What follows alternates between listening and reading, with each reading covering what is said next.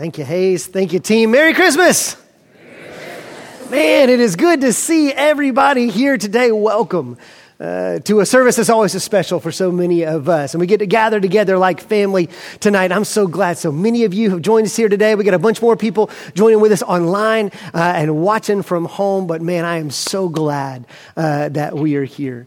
Listen, Christmas Eve is always a great service. And every time we have a service like this, we see lots of different people. I see tons of familiar faces here, as we always do. You might be a regular attender or a member here at Double Oak Community Church. But when we do Christmas Eve, we also see a lot of unfamiliar faces. And so welcome.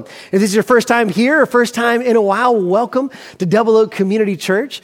Anytime we do a Christmas Eve service, there's a lot of people who've been traveling, and maybe you're here traveling, visiting family for Christmas. I know we got some of our folks who may be watching because you've traveled somewhere else for Christmas. And that's always a big part of Christmas, is it not? Is traveling. When I think back to my earliest memories of Christmas, they are inevitably marked by travel. It's going different places. In fact, there's a few different iconic pictures that are kind of just seared into my brain from traveling for Christmas when I was a kid. I didn't grow up in Birmingham. I grew up in Montgomery, Alabama, but one of those pictures has Birmingham pasted all over it. My grandparents lived just south of St. Louis, Missouri, and so we would almost every year pile up into the station wagon and travel the 12 hours to St. Louis, because back then the speed limit was 55. Remember that? And so it took a while, and so we got two little kids rolling around in the back seat, and we would go see our grandparents up in St. Louis. But when we would travel back through town, by the time we got into Alabama, it would inevitably be dark, and usually we were asleep by that time, sleep in the back seat, wherever, but my parents would always wake us up whenever we got into Birmingham because it would be dark. And they said, kids, you don't want to miss this. And we would wake up to see this, the Regents Building. This picture is what I think of when I think of Christmas. My Christmases of old were seeing the skyline of Birmingham and seeing the Regents headquarters lit up. We don't have buildings like that in Montgomery. It was amazing. It was just this picture of Christmas. They've been doing that for that long. I'm old, people. I mean, look. It's like over 40 years they've been doing this tradition in Birmingham, and it's just one of those pictures. But look, we travel. We travel during Christmas. We want to go to the people that we love. But when you travel somewhere, here's what that means. It means that an invitation's been given to you. Somewhere you had family or friends who said, hey, why don't you come do Christmas with us? They gave you an invitation and says, hey, come be with us. Come see us. Come celebrate with us. And when that invitation is given, we say yes. And so we travel. We go to see loved ones. We see family. We see friends, and we gather together. It's part of the Christmas celebration. And I hope that you enjoy all of that if you've traveled here today. But let's be honest, for some of us, we're very excited about that. We're so excited to see faces we haven't seen in a while. But for many of us, when you ask the question, so where are you going for Christmas this year? The answer is we don't know. We don't know, because this Christmas is different. Maybe it's a Christmas you haven't been looking forward to as well, because the place that you normally go, you're not going to be going to this year. Or maybe you're a little bit anxious about going there because it's going to be different, because somebody's not going to be there like they have in years past. Or maybe you changed, or maybe they changed, or maybe the place changed. It's not even there anymore.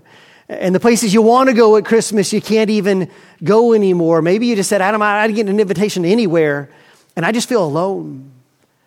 Maybe that's where you are watching right now. You say, I just feel alone, and I don't feel like I have anywhere to go at Christmas. And look, for every single one of us, no matter who you are, where you've been, I guarantee you this, there's an invitation for you this Christmas.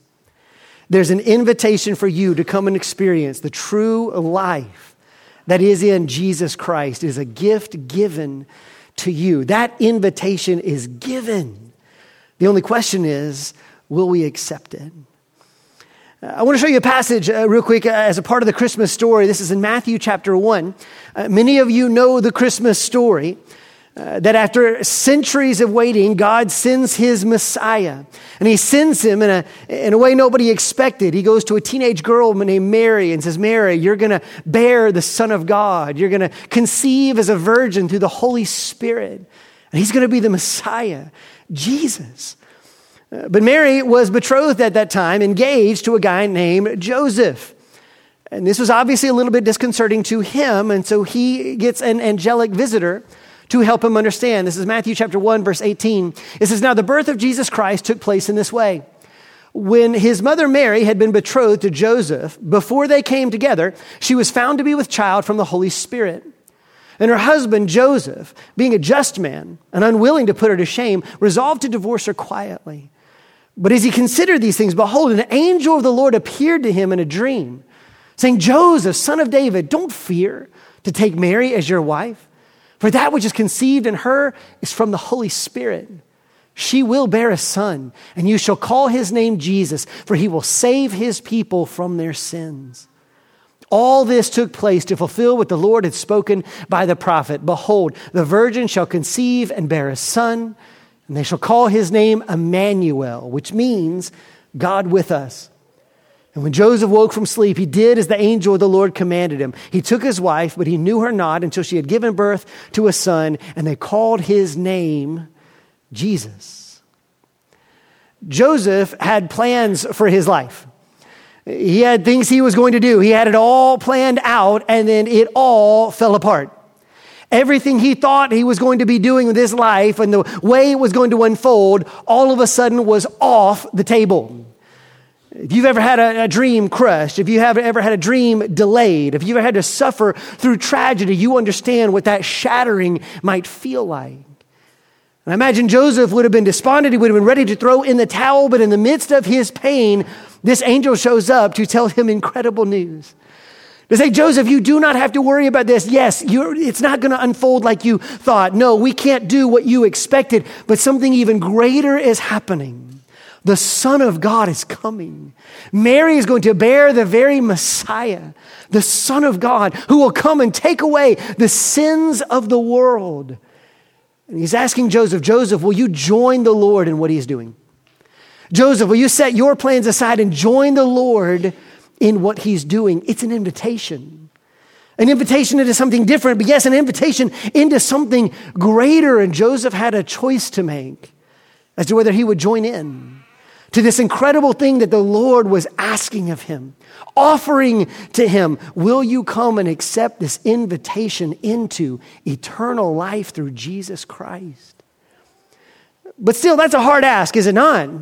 It's a hard ask to lay down your dreams. It's a hard ask to have everything change or to lose something you've been dreaming about. And some of us might say, "Man, how come we got to put all this on Joseph? I mean, can't somebody else deal with that? How come Joseph has to be the guy to bear this? How come he's the one who has to change? How come he's the one who has to change all of his plans?" And please know this, before God ever asks anything of us, he has already done a whole lot of changing on his own. Before the Lord ever asks us to travel into a different place, the Lord has actually done a whole lot of traveling of his own. Think about what it means for Jesus Christ to come at Christmas, for the Son of God to be born through Mary. This is the very Son of God, the Messiah, the one whom the entire universe was created through. He's got that kind of reach, that kind of scope. And for him to be born into our world, he will have to make himself small, reducing himself down and down, laying aside his glory, laying aside all the things he rightfully deserves, laying aside all the things he rightfully enjoys. He reduces himself down and down and down to be born as a baby. The one who spoke the universe into existence is not going to be able to speak an intelligible word for a while. The one who holds the world in his hands is now going to need to be held for a while. Why does he do this? Why would he lay aside his glory? Why would he choose to enter into our chaos, into our pain, our change, all of the darkness of our world? He comes as a gift, but please understand, he has traveled far. He has laid aside all these things to come to be with us. And when he comes to us, he comes bearing gifts. He doesn't come empty-handed. Did you hear what it said about Jesus? The first thing he said was that his name was going to be Emmanuel, God with us. When Jesus Christ comes, he doesn't simply come with the word of God. He doesn't simply come with maybe a promise of God. He says, no, I am God coming to be with you. And guess what, gang? He's still here. The God came in human form. He comes and is born among us. And he says, I'm going to be with you. I don't know how you feel today. I don't know how you felt this year, but I guarantee you this, though you might have felt lonely, you are not alone. The most oft-repeated promise in all of Scripture is this: I will be with you always. The last thing Jesus tells his apostles before he ascends into heaven, I will be with you always. He sends his Holy Spirit into each one of us, his believers. The same Spirit that conceived the Holy Spirit now lives, or conceived Jesus Christ, now lives in us as his people. You are not alone. He says, I'm with you in your chaos, in all of the stuff of this world. I am with you. And then he says this, I've come to save you from your sins. I didn't come here just to tell you things. I came to save you. When Jesus Christ comes, he will be born as one of us. And as he grows, he will do something that none of us has ever done. He will live a perfect life. And after living that perfect life, he should receive all the benefits and glory that comes with that. And instead, he will make an epic transfer. He says, no, I want to give this perfect life. I want to give this very flesh and blood in exchange. I want to save all of my people from their sins. All of the punishment that we deserve, all the pain that we deserve. He says, no, you give that to me. And instead, I want to give them this life. I want to give them eternal life. It's why in just a few moments, we're going to do something we do every year here at Double Oak. We do communion.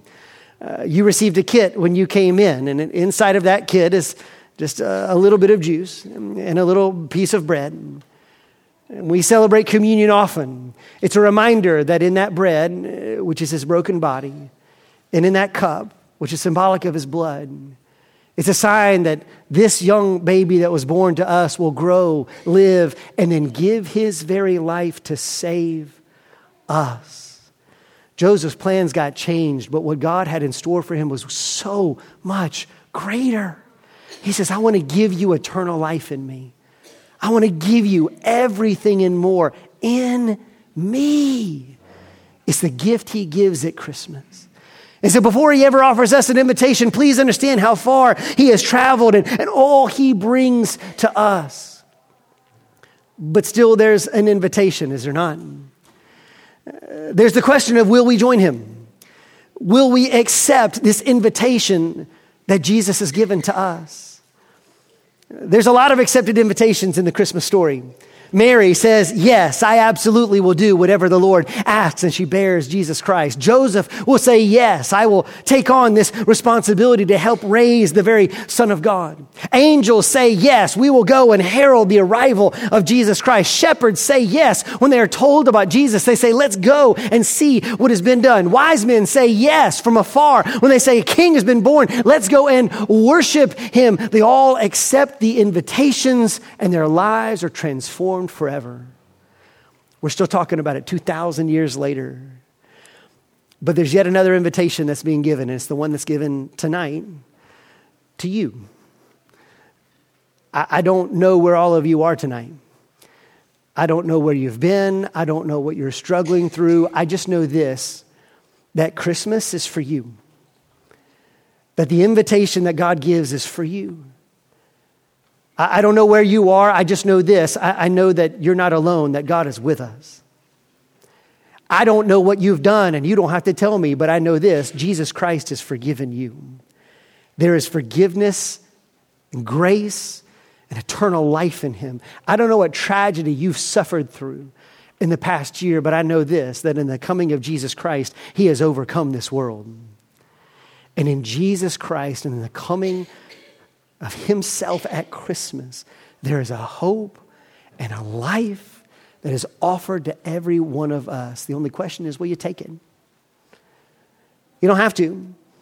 Joseph didn't have to. Mary didn't have to. You don't have to. We can just do what we're normally going to do and throw ourselves into the traveling and the stuff and the food and the traditions and all the things. And that'll be great for a short period of time, but we'll find ourselves here next year still trying to fill that hole with something, someone, when you've already been given the answer that you need. Every single one of us has been given an invitation to receive eternal life in Jesus Christ, and he has given for you. So do this one. Bow your heads and close your eyes for just a moment. We're going to sing a song, and then we're going to celebrate communion together. And after that, we'll have the lighting of the candles. But in just a moment, before we sing, with your heads bowed and eyes closed, maybe even right now is the first time you've been able to slow down. Maybe even right now is the first time you've been able to really recognize what we're doing and what Christmas is about. Maybe even right now is the first moment we've had a quiet spot just to hear the voice of God Almighty speak to you and say, I'm here for you.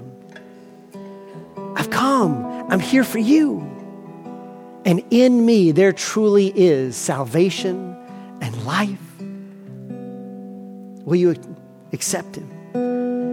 Will you live in him? Will you enjoy him? Will you choose to put your faith in him instead of ourselves? So in just a moment, I'm going to pray. We're going to sing. And then we're all going to have an opportunity to yet again accept that invitation that he has given to us. Heavenly Father, thank you. God, I'm overwhelmed just to see the faces of so many people I care about. The people of this church that you have built. And their family. People who've come, neighbors, friends, family from all over. Lord, we know you see us as we truly are. So we're not going to pretend. We just want to say thank you tonight. Thank you for coming. Thank you for coming into our darkness, into our world, into our stuff and understanding. But more than that, thank you for the salvation that comes in you. And so tonight, Father, for every single one of us in this room, can you help us to receive you, to long for you, to look to you, to put our faith in you, even maybe for the first time, to say thank you for coming to us. We love you, Lord. In your name we pray. Amen.